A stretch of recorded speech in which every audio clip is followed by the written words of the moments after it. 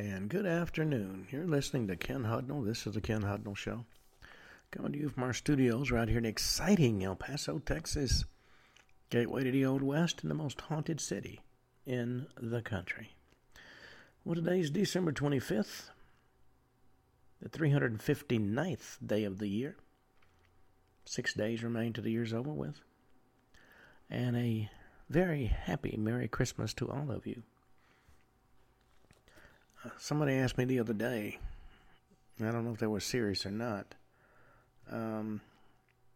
why Christmas, which is supposed to be the time of Christ's birth, on December 25th, when he was supposedly born in March. Well, prior to Christianity becoming the religion of Rome, it was they worshipped the pagan gods. Emperor Constantine became a Christian and wanted his followers to follow the Christian religion. A lot of resistance. December 25th is actually the birth date of Sol Invictus, a major pagan god. And it was decided by the powers that be to just take a date that was a holiday, and December 25th already was, as the birth date of Sol Invictus.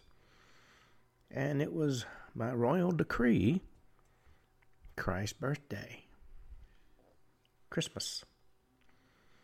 The church in Rome was adamant that Christ was born December 25th. Now, the most common story around Christmas observation has to do with Mary, the mother of Jesus. She was told she'll be having a special child. She was told that by an angel of the Lord. And it said that Mary got this prediction March 25th, and 9 months later on December 25th, Jesus was born. Now, apparently, when the emperor spoke, that's the way it was. Now, that's not actually historically accurate, but when the emperor speaks, kind of like when our current commander-in-chief speaks, facts are irrelevant. What he says is it. Now, the actual birth date of Jesus isn't stated in the Gospels or in any historical sources, but most biblical scholars accept the date of birth between 6 BC and 4 BC, the year in which King Herod died. And Jesus actually was crucified Friday, April 3rd, AD 33, at about 3 in the afternoon. That was a few hours before the beginning of Passover and the Sabbath. And that's the date in the Julian calendar, which was introduced in 45 BC.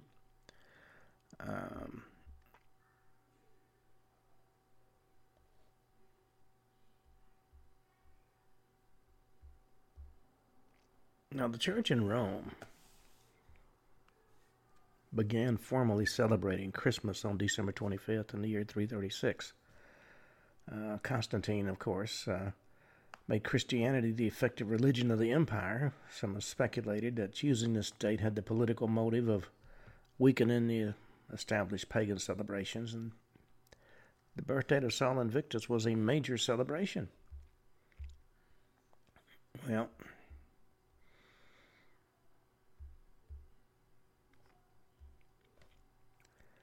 now the date December 25th, for those who are factually inclined, is not the date mentioned in the Bible as the day Jesus was born. In fact, the Bible is silent on the day or the time of year when Mary said they'd given birth in Bethlehem. And the earliest Christians did not celebrate his birth.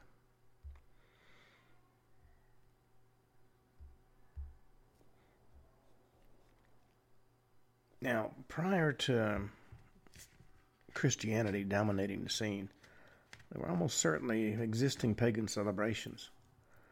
The winter solstice, the shortest day of the year, had always been celebrated by primitive peoples as a beginning of hope for the arrival of spring, and this continued into classical times. And the Romans celebrated the festival of Saturnalia between 17th and 25th of December. So, December 25th was both a pagan as well as a biblical day of celebration.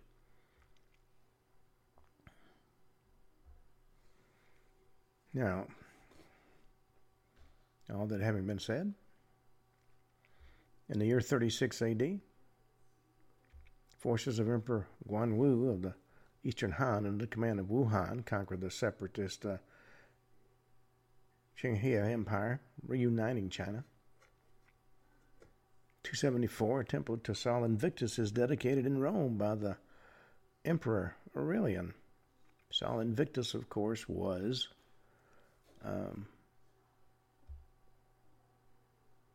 the name actually means invincible sun or unconquered sun. It was the official sun god of the late Roman Empire and later version of the god Sol. The Emperor Aurelian revived this cult in 274 and promoted Sol Invictus as the chief god of the empire. And the main festival dedicated to him was the Dies Natalis Solis Invicti, or the birthday of the invincible sun, celebrated December 25th, the date of the winter solstice in the Roman calendar. Now, from Aurelian's time onward, Sol was of supreme importance, often appeared on imperial coinage, often shown wearing a sun crown and driving a horse-drawn chariot through the sky. His prominence lasted until the Emperor Constantine established the Christianity as the imperial religion. The last inscription referring to Sol Invictus dates to 387, although there were still enough of devotees in the 5th century that the Christian theologian Augustine found it necessary to preach against him. That's one thing about the church leaders. They protected their turf. 333, Roman Emperor Constantine the Great elevates his youngest son, Constans, to the rank of Caesar. 336, first documentary sign of Christmas celebration in Rome. In 350, Vetranio meets Constantius II at Naissus, or in Serbia, and is forced to abdicate his imperial title. Constantinus allows him to live as a private citizen on a state pension.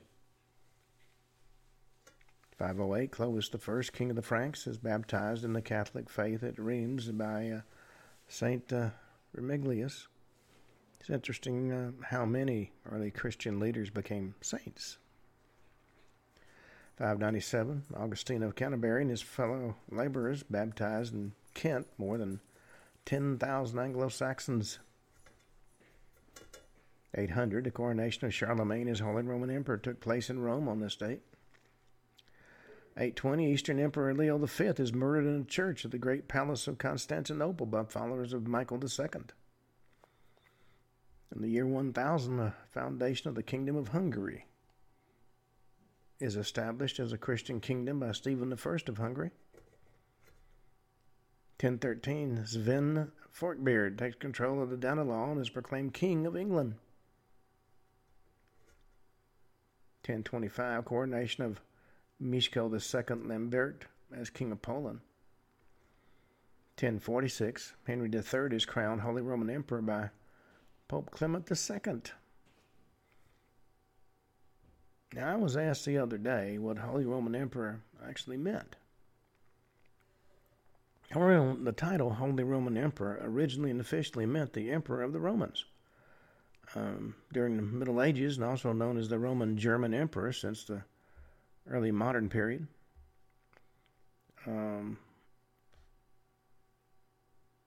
fact, Römisch Deutscher Kaiser means Roman German Emperor. And whoever held the title was a ruler and head of state for the Holy Roman Empire. The title was held in conjunction with the title of King of Italy from the 8th to the 16th century and almost without interruption, with the title of King of Germany throughout the 12th to the 18th century.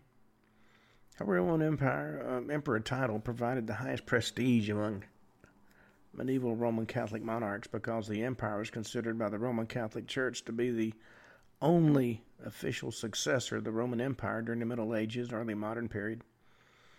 So thus, in theory and in diplomacy, the emperors were considered primus inter pares, regarded as the first among equals among the Roman Catholic monarchs across Europe. So, even though there was no empire per se, there were still kings. 1066, William the Conqueror, my ancestor, Duke of Normandy, is crowned King of England at Westminster Abbey in London. Fascinating when you do the family history and find out all these things.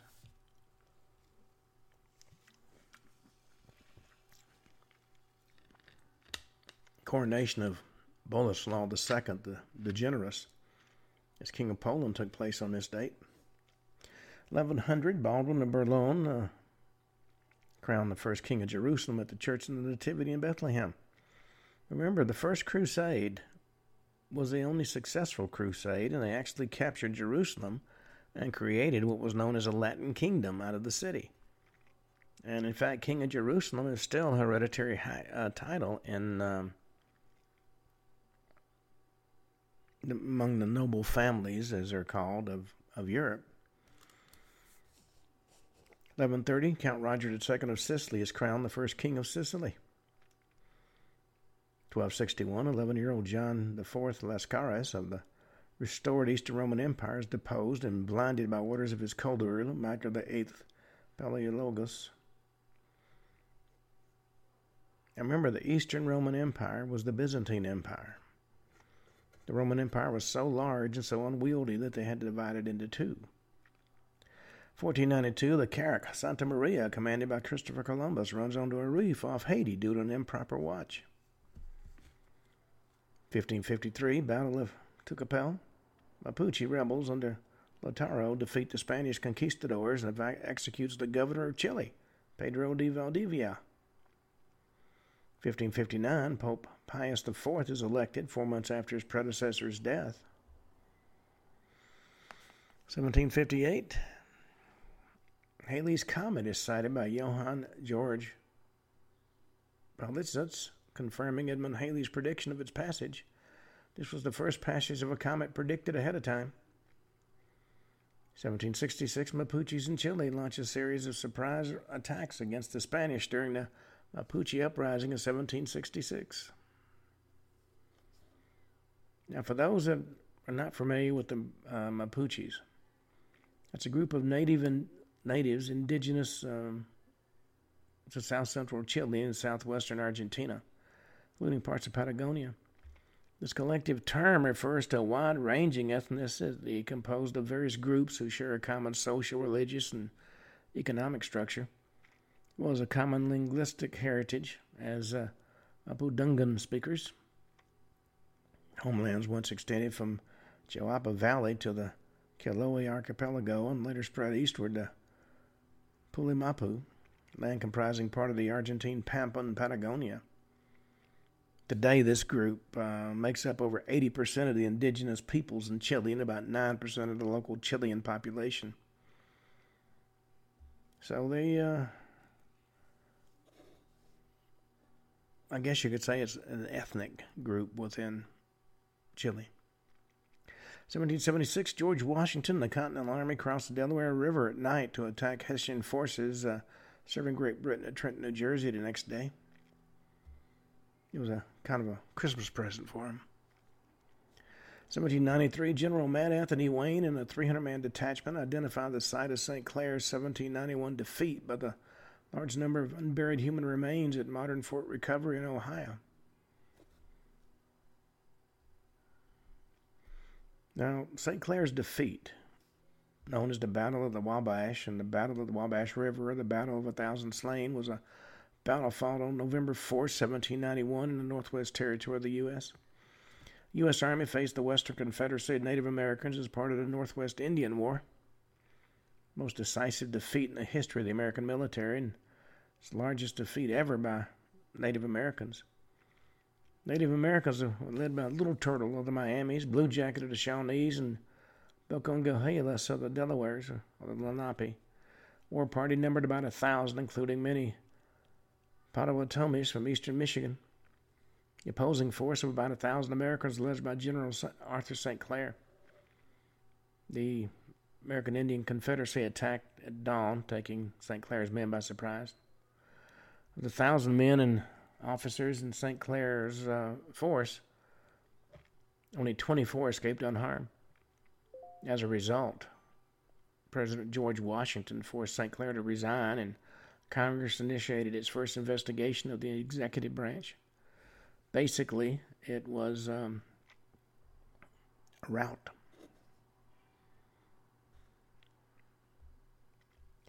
In 1809, Dr. Ephraim McDowell performs the first ovariotomy, removing a 22-pound tumor. Ovariotomy.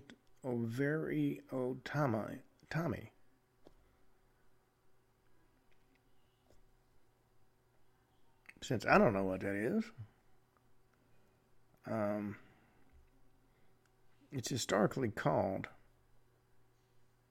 a ovariotomy, and it's the surgical removal of an ovary.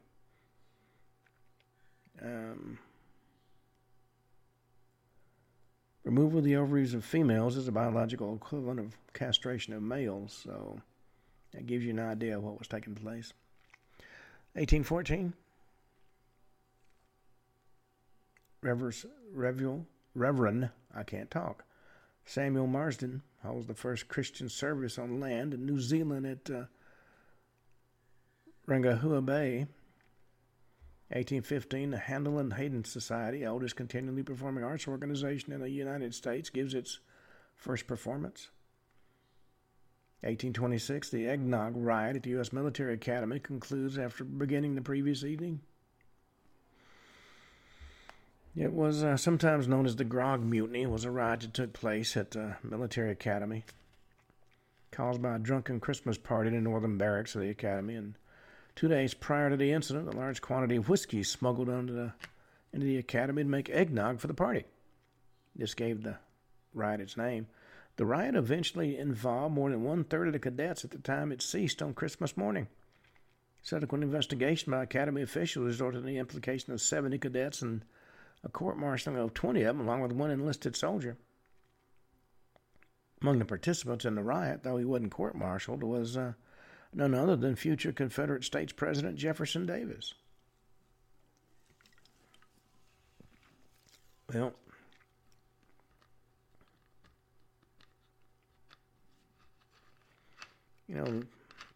eggnog was a very important drink. Large number of the small dairy farms in America in the early 19th century made milk and cream and eggnog more accessible to the American public. Even George Washington drank eggnog that contained not only rum, but also a significant amount of sherry and brandy and whiskey. Well, 1817, Sylvanus Thayer took command of the Military Academy. In 1826, the Academy had 36 men serving as faculty and staff. Alcohol possession at the Academy was prohibited, along with drunkenness and intoxication, both of which could lead to expulsion. Tobacco use, gambling could lead to demerits, minor incarceration, and even a loss of privilege. In 1826, concern had been raised that drinking was starting to get out of hand among the 260 cadets at the Academy, and they were informed that due to alcohol prohibitions on the site, their Christmas eggnog would be alcohol-free, prompting the decision to smuggle liquor into the Academy. And it went downhill from there. Been interesting to watch. 1831, the Great Jamaican Slave Revolt begins. Up to 20% of Jamaican slaves mobilized in the ultimately unsuccessful fight for freedom. 1837, Second Seminole War. American General Zachary Taylor leads 1,100 troops against the Seminoles at the Battle of Lake Okeechobee.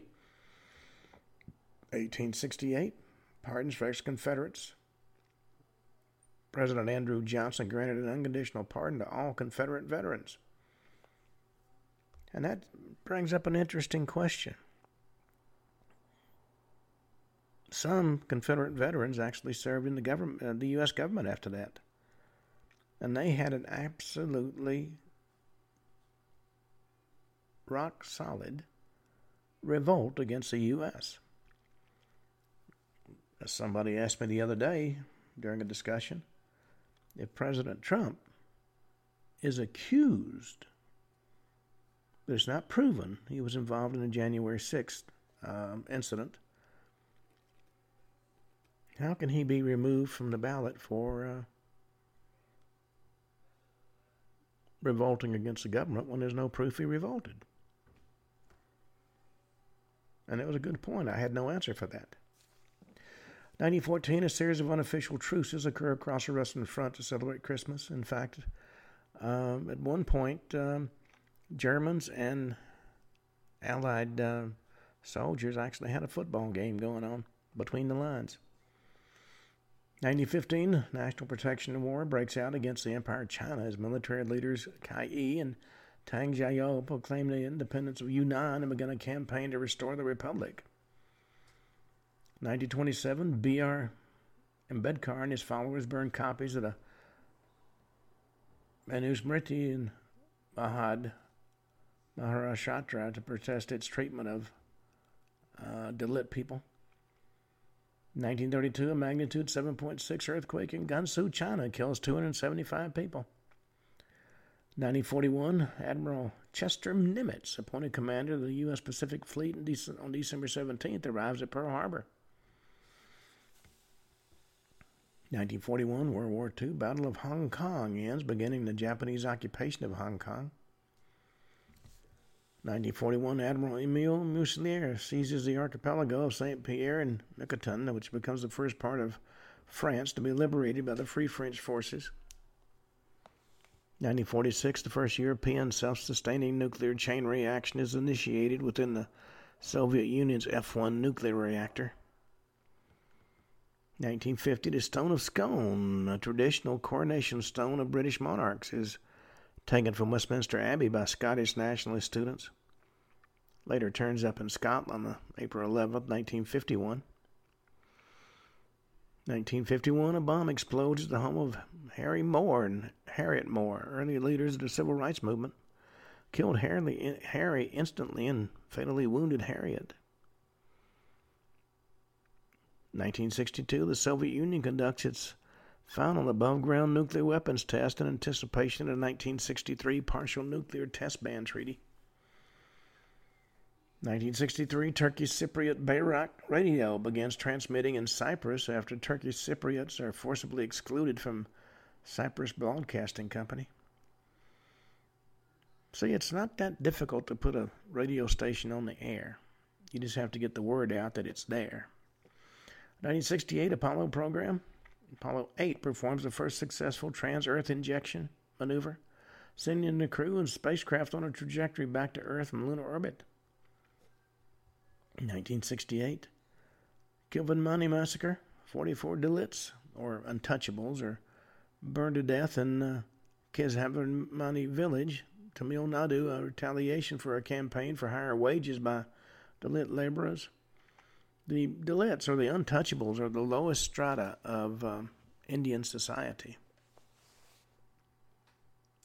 1976, Egypt Air Flight 664, Boeing 707, crashes on approach to Dan Buyang International Airport, kills 71 people. 1977, Israeli Prime Minister Menachem Begin meets in Egypt with its President Anwar Sadat.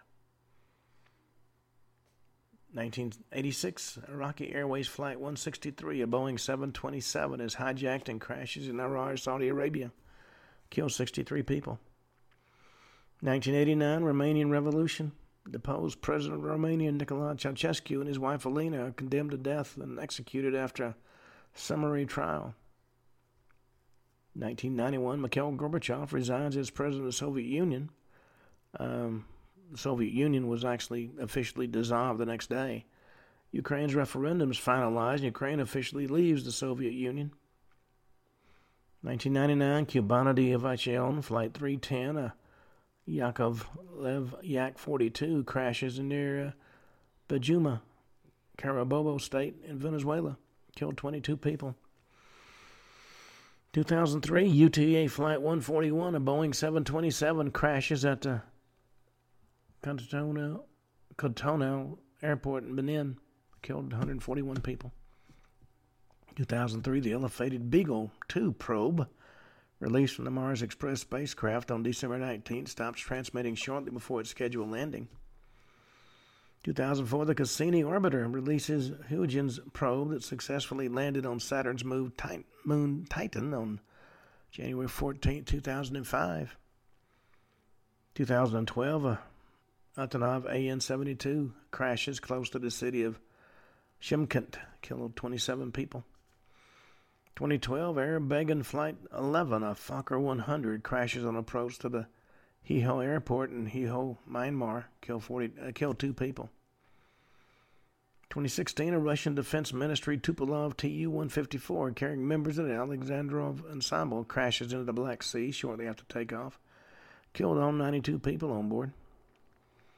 2019, 20 people are killed and thousands are left homeless by Typhoon Phantom in the Philippines. 2020, explosion in Nashville, Tennessee occurs, leaving 3 civilians in the hospital. And in 2021, the James Webb Space Telescope is launched. Well, that ends our little history segment. Okay. Christmas, we've all been told all our lives, is a time of peace and goodwill toward men. But it's also been the time of a number of murders. Now, while countless millions celebrate Christmas each year, psycho slayers and anti-Mary murderers consider December 25th just another date on the calendar that they can kill. So I'm going to cover some cases that are synonymous with Christmas. Of course, the first one is very well known. It's the John Benet Ramsey murder. 6-year-old beauty queen. The Christmas slaying. Christmas 1996. She was born August 6th, 1990. Died in the waning hours of December 25th, 1996. First grade age beauty pageant queen. Been strangled and beaten so severely it actually broke her skull. Her father discovered her body in the family's basement 8 hours after reporting her missing. Now, quite frankly, between you and me, if I had a missing family member, before I called anybody, I'd search the place from top to bottom. Patsy Ramsey, John Benet's mother, former beauty queen herself, presented police with a ransom note she said she found and demanded $118,000.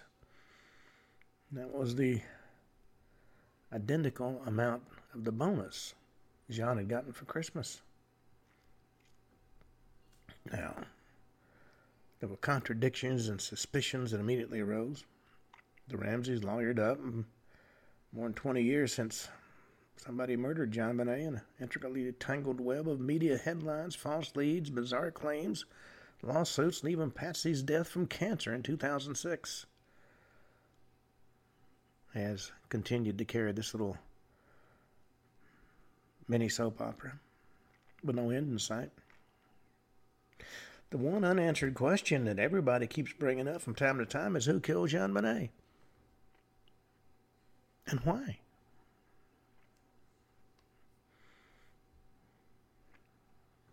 It does raise so many questions. In a locked house, somebody gets in, murders a family member, leaves. Nobody knows it happened.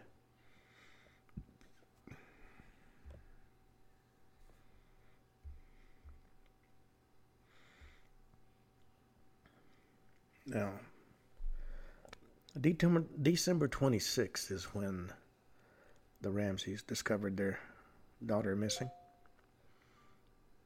Lying on the staircase. Patsy finds a 3-page ransom note demanding that John pay $118,000 or his daughter's going to be killed.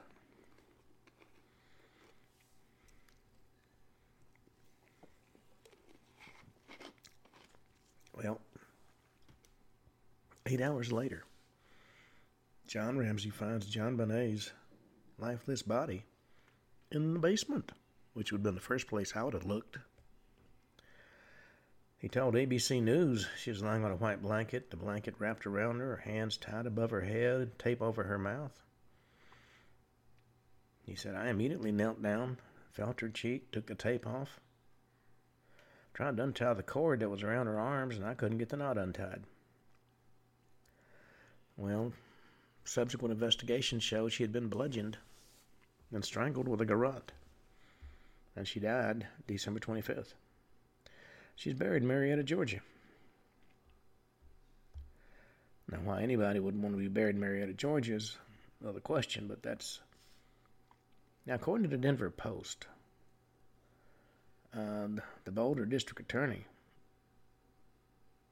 made an immediate determination John and Patsy were the main suspects.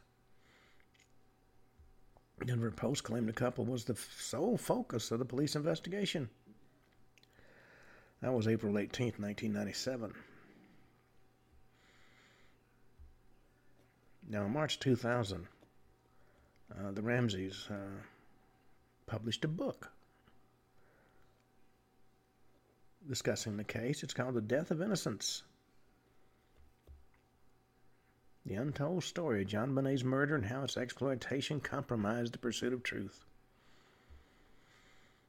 June 24th, 2006, Patsy Ramsey, only 49, died after a battle with ovarian cancer. August 2006, police shouting from the rooftops they had a break in the case. John Mark Carr claims he killed John Bonet. That's according to Court TV. Well, he was a teacher, and he was eventually cleared when his DNA is shown not to be unmatched with the forensic evidence collected in the case. July 2008, the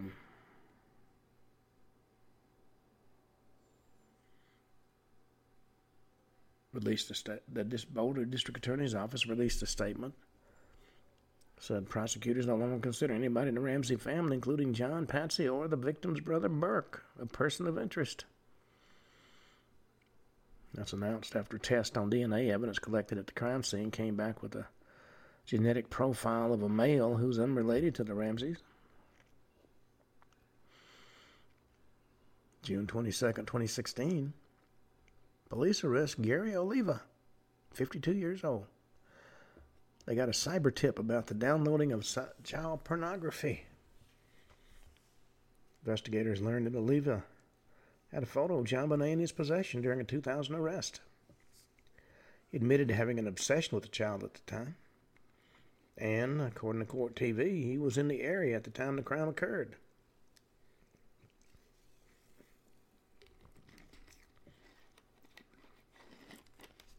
September 2016, John Bonet's brother Burke, who was 9 when she died, 20 years later, gives an interview to Dr. Phil. And he said, I know people think I did it or my parents did it, and I know we were suspects. He told Dr. Phil he believed a pedophile broke into the family's home and killed his sister. Didn't wake anybody else up. A quiet pedophile. January 2020, Boulder police dismissed convicted pedophile Oliva's alleged confession he's responsible for John Bonet's slaying. According to KMGH-TV, Boulder Police Department's aware Mr. Olivian has investigated his potential involvement in the case, including several previous confessions. But they wouldn't go into detail about anything else. December 2021, shortly before the 25th anniversary of John Bonet's murder, law enforcement officials note there continues to be an active and ongoing investigation into the case. According to the Boulder Police Department, the department continues to use new technology to enhance the investigation. It's actively reviewing genetic DNA testing processes to see if these can be applied to this case moving forward. November 2022, the Boulder Police Department indicates investigators will work with the Colorado Cold Case Review Team on the case. January 2023, John Ramsey reached out to Colorado Governor Jared Polis about his daughter's murder. Said, "I'm 78 now and realize that time for answers is running out. And the murder of my daughter can never be undone. There will never be peace or closure, but there can and should be justice." June 1st, 2023. John, his son, John Andrew, Boulder Police Chief Maris Harold and Deputy Chief Stephen Farron meet with Boulder District Attorney Michael Daugherty. "We have trust they're going to do the right thing," John Andrews said about the development. Denver Gazette reports, "I told him I'm not interested in litigating the past." Well, it's interesting to note that sometimes the system is just stacked against you. Alrighty.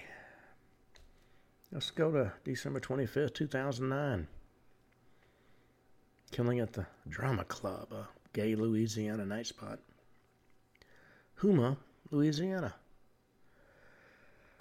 Well, in the wee hours of Christmas morning, 2009, Robert Lecomte, the beloved manager of the Drama Club, was closing up business for the night and tallying up his receipts after a fun and raucous and hugely successful holiday celebration. As he was concentrating on the tallying, an assailant snuck up on him, stabbed him 14 times, and made off with $4,000 in cash. Left behind a cocktail napkin on which he scrawled in ballpoint pen, "You gave me AIDS."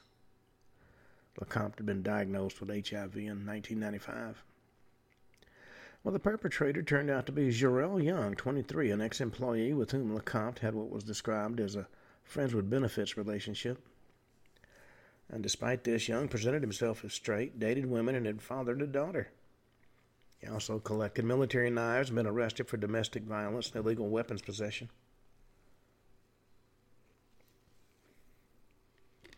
Well, as the police conducted their investigation, Young's pregnant girlfriend called to say he had beaten her for the last time, and she had evidence he killed Lecomte.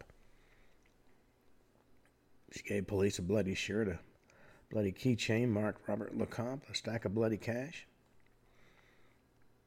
The investigators concluded that Young had planted the "You gave me AIDS" note to throw him off the trail.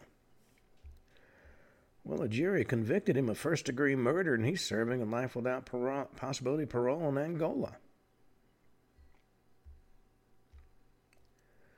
Well, from there, let's go to Washington, D.C. Actress Tricia McCauley offers Christmas kindness to a homeless man, and he repays her by raping and strangling her. Not known exactly how Adrian Johnson, 30 years old, got inside the Toyota Scion being driven by Tricia McCauley, Christmas Day 2016. Many who knew the D.C. area actress and yoga instructor believe she may have offered to give him a ride. All that is known for sure is that Johnson beat McCauley, sexually assaulted her, and choked her to death with her own scarf before stealing her vehicle and her wallet. Well, over the next 2 days, searchers scoured the area looking for McCauley until a tipster pointed cops in the right direction. After Johnson entered a CVS with McCauley's car keys and credit cards,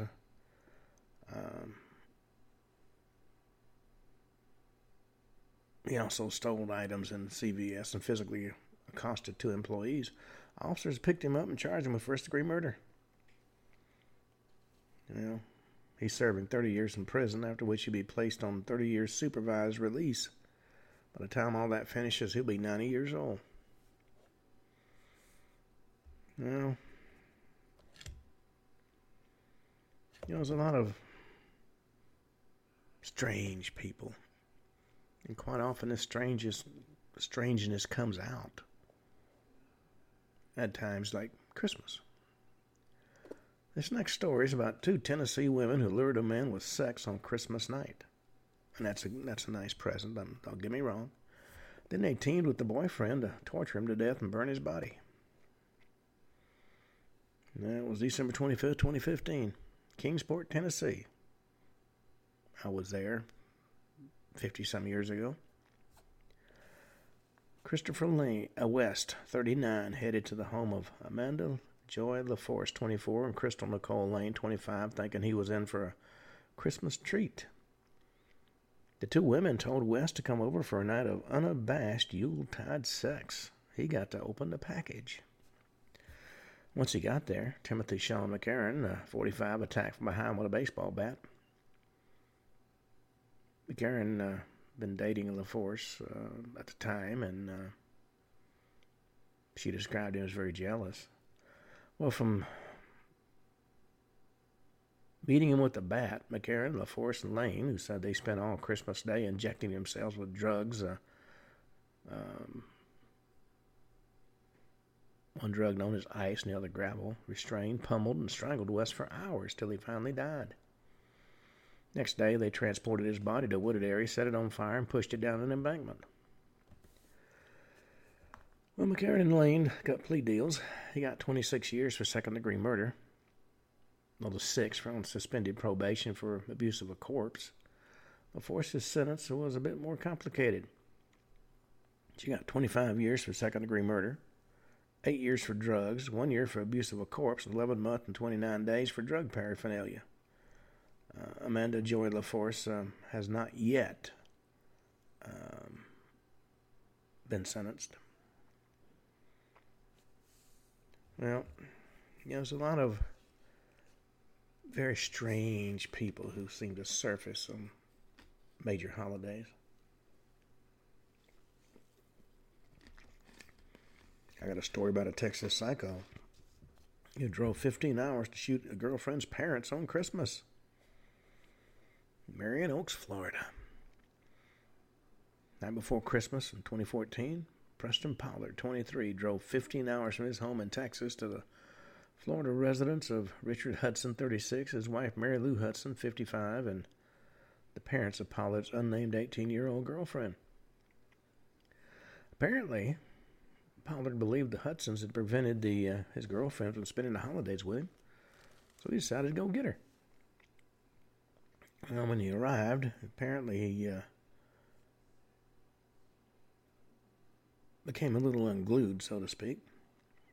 According to the Marion County Sheriff's Office, they opened the door when he knocked and he started shooting.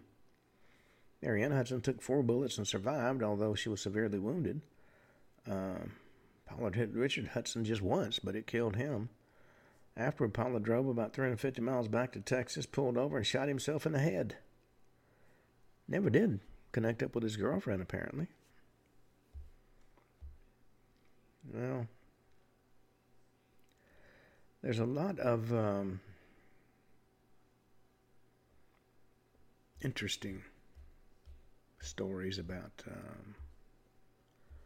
Christmas homicides.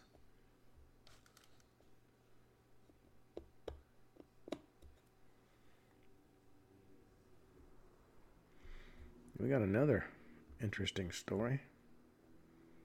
There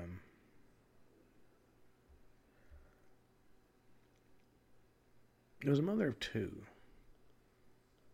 starting over after divorce, found true love, but the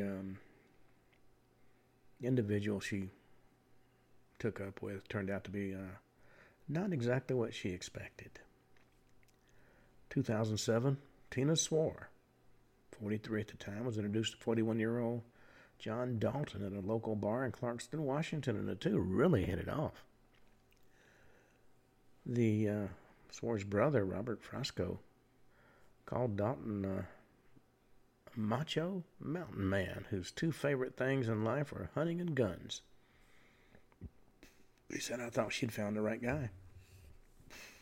Dalton eventually moved into Swear's home, and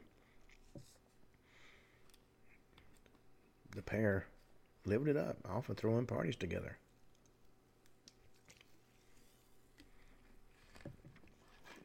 While they had plenty of good times, Dalton, who earned very good money as a construction worker, appeared not to be pulling his weight around the house.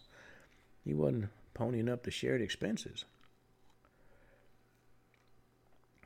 And even more annoying, Dalton gave Swear very little help after she had undergone surgery for a leaking heart valve. After Swear filed for bankruptcy following the failure of her candy store, she and Dalton purchased a plot of land 3 hours from Clarkston in Spirit Lake, Idaho, and built a house. And even though Swear contributed a down payment on the property, according to her daughter, John didn't want my mother's name on the deed because he thinks once he had the money and the job that it was just his house. Well, as time passed, the couple began to argue about putting her name on the house and the money and other topics, and Swear started to complain to friends that Dalton was moody and drinking too much. According to her daughter, I was worried about my mother when she lived at Spirit Lake, especially when I'd get calls of how they were in an argument or he's fighting with her. I was frankly scared. I was starting to get anxiety just thinking that something was going to happen. Well, in 2021, that fear came to pass. August 16th of that year, a concerned neighbor phoned emergency dispatchers to report she hadn't seen the two in 2 days. An absence, she said, was very unusual. According to Kootenai County Deputy Prosecutor Stanley Mortensen, deputies found nothing out of the ordinary at the house until they made their way into the master bedroom. And they said that room was a total disaster. Bloodstains and blood splatter on the walls and Swear's body on the floor. So the scene was gruesome and grisly. Well, according to investigators, Swear had been shot at close range, indicating it was a very emotional, angry person who had conducted this murder. And Dalton and his truck were both gone. Police couldn't locate a murder weapon at the scene. Using security camera footage and witness testimony, detectives identified Dalton as the suspect in Swear's murder, and they started searching for him. 2 days later, August 18th, a bank teller in St. Mary's, Idaho, phoned the local sheriff's office after seeing a flyer about Dalton, and then she saw him. Local authorities located the suspect and took him into custody. During police interrogation, Dalton immediately began to reveal his role in his partner's death.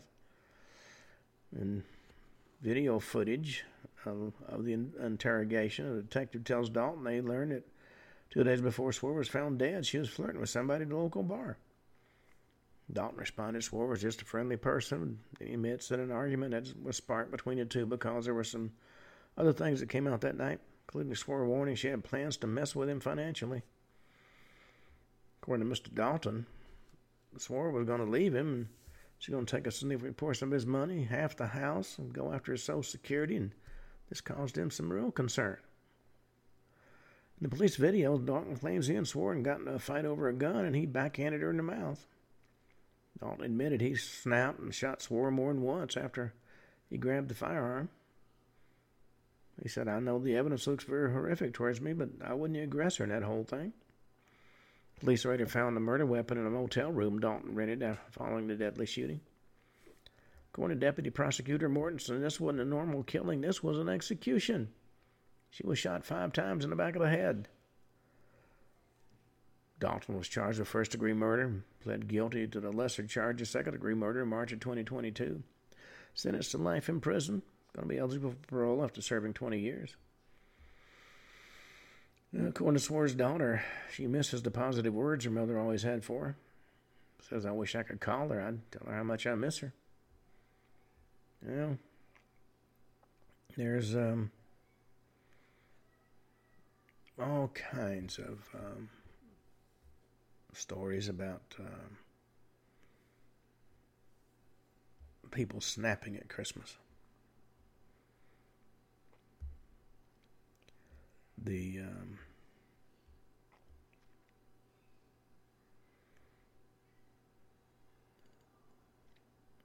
There's a couple, Raymond Fernandez and Martha Beck, known as the Lonely Hearts Killers, found their victims in the personal ads of a romance magazine. Fernandez was a World War II veteran who was likely suffering a traumatic brain injury. Beck met him by responding to a personal ad and eventually moved into his Brooklyn apartment. Well, the killings began in 1946. Beck would pose as Fernandez's sister, and Fernandez would charm older women into giving them their money. Now, by 1949, their scheme escalated to murder, and according to best estimates, they killed 17 women. They were convicted and executed March 8, 1951.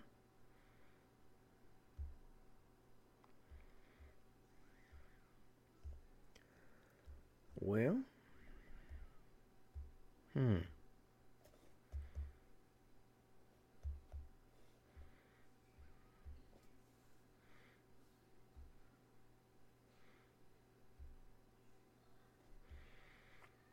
Now there's some interesting stories you probably haven't heard about. It was a West Virginia murder that may not have been a murder at all. This next one, it's the Sauter family murders. 5 of the Sauter family children were given permission to stay up late Christmas Eve in 1945 while their parents and younger siblings went to sleep. But when a fire broke out overnight, it was assumed that those children perished in the blaze, even though later investigation did not show their remains in the debris. A witness came forward and said they saw the children in a vehicle with adults not long after the fire started. A waitress in South Carolina claimed she served the children breakfast on Christmas morning. Save for one mysterious letter sent to the Sauters in 1968. 5 children never heard from again. And that particular story has never gotten much traction. Well, let's go to Covina, where a man dressed as Santa opened fire to the Los Angeles area home on Christmas Eve in 2008 before setting the house on fire and killing himself at his brother's home. Bruce Pardo, who was reportedly upset about his recent divorce, opened fire at the home of his ex-wife's parents during a family Christmas party. When all the dust settled and the shooting stopped, 9 people were dead and 3 more, including an 8-year-old girl, were injured. Well, there was evidence Pardo had planned to flee after the killings, but police believed he turned the gun on himself in part due to severe third-degree burns he sustained while setting the house on fire. That falls under the best laid plans category. How about the Dayton, Ohio Christmas killings? 4 people in a holiday rampage killed 6 folks in a 3-day spree killing in 1992. A small gang ranging in age from 16 to 20, known as the Downtown Posse, and was frequently seen panhandling around Dayton. The first victim was tied up and shot with his own gun early on Christmas Eve. Final victims are 2 friends of the gang who were murdered to keep them from talking to the police. They were killed on December 26th, 1992. 3 of the killers are serving life sentence, and the 4th was executed in 2009.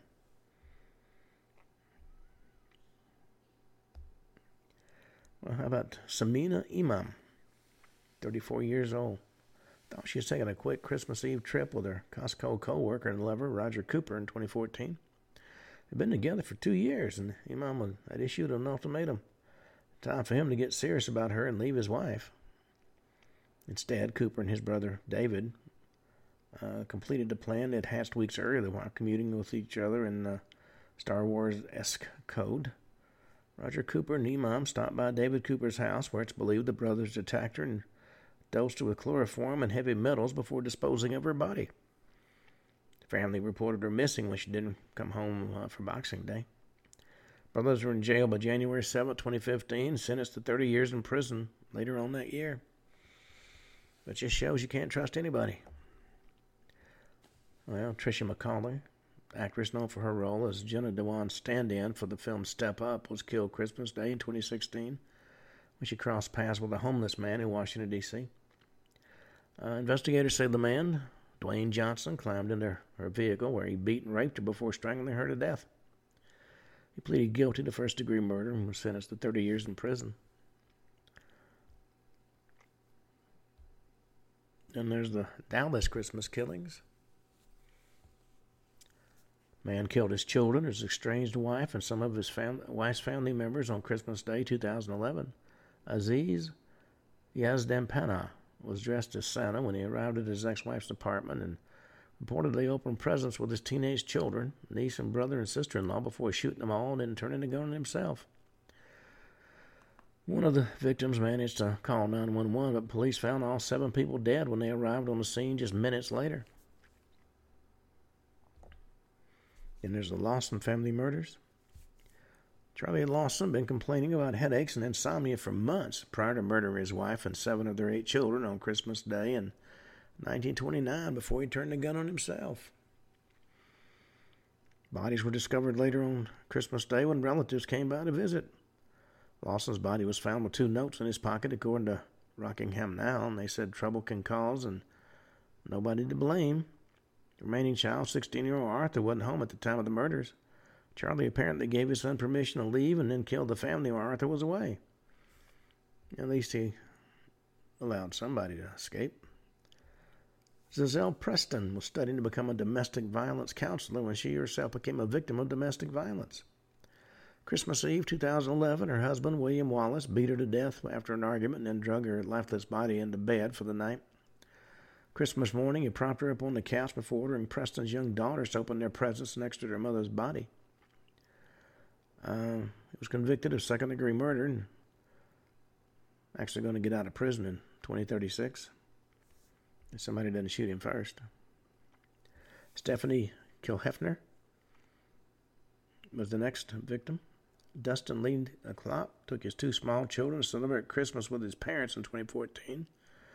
And then he called the police and confessed he'd killed his wife, Stephanie Kilhefner, the night before and put her body in the shed on their property.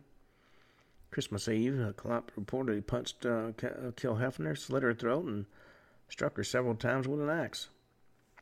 He committed suicide in his jail cell March 2015. And finally, because we're just about out of time, we've got the Carnation Christmas Eve murders, which rocked a small Washington town east of Seattle when the bodies of 6 people discovered at a home December 26, 2007. Michelle Anderson, along with her boyfriend, Joseph McEnroe, shot and killed Anderson's parents, brother, sister-in-law, niece, and nephew on Christmas Eve that year. The motive was apparently robbery. Anderson claimed her brother owed her $40,000. She was frustrated her parents were on his side. Anderson was given 6 consecutive life terms in prison, which just goes to show, no matter what your rationale is for murder, somebody's going to misunderstand. Well, on that note, we come to the end of today's show. I want y'all to have a very Merry Christmas, and we will talk to you tomorrow.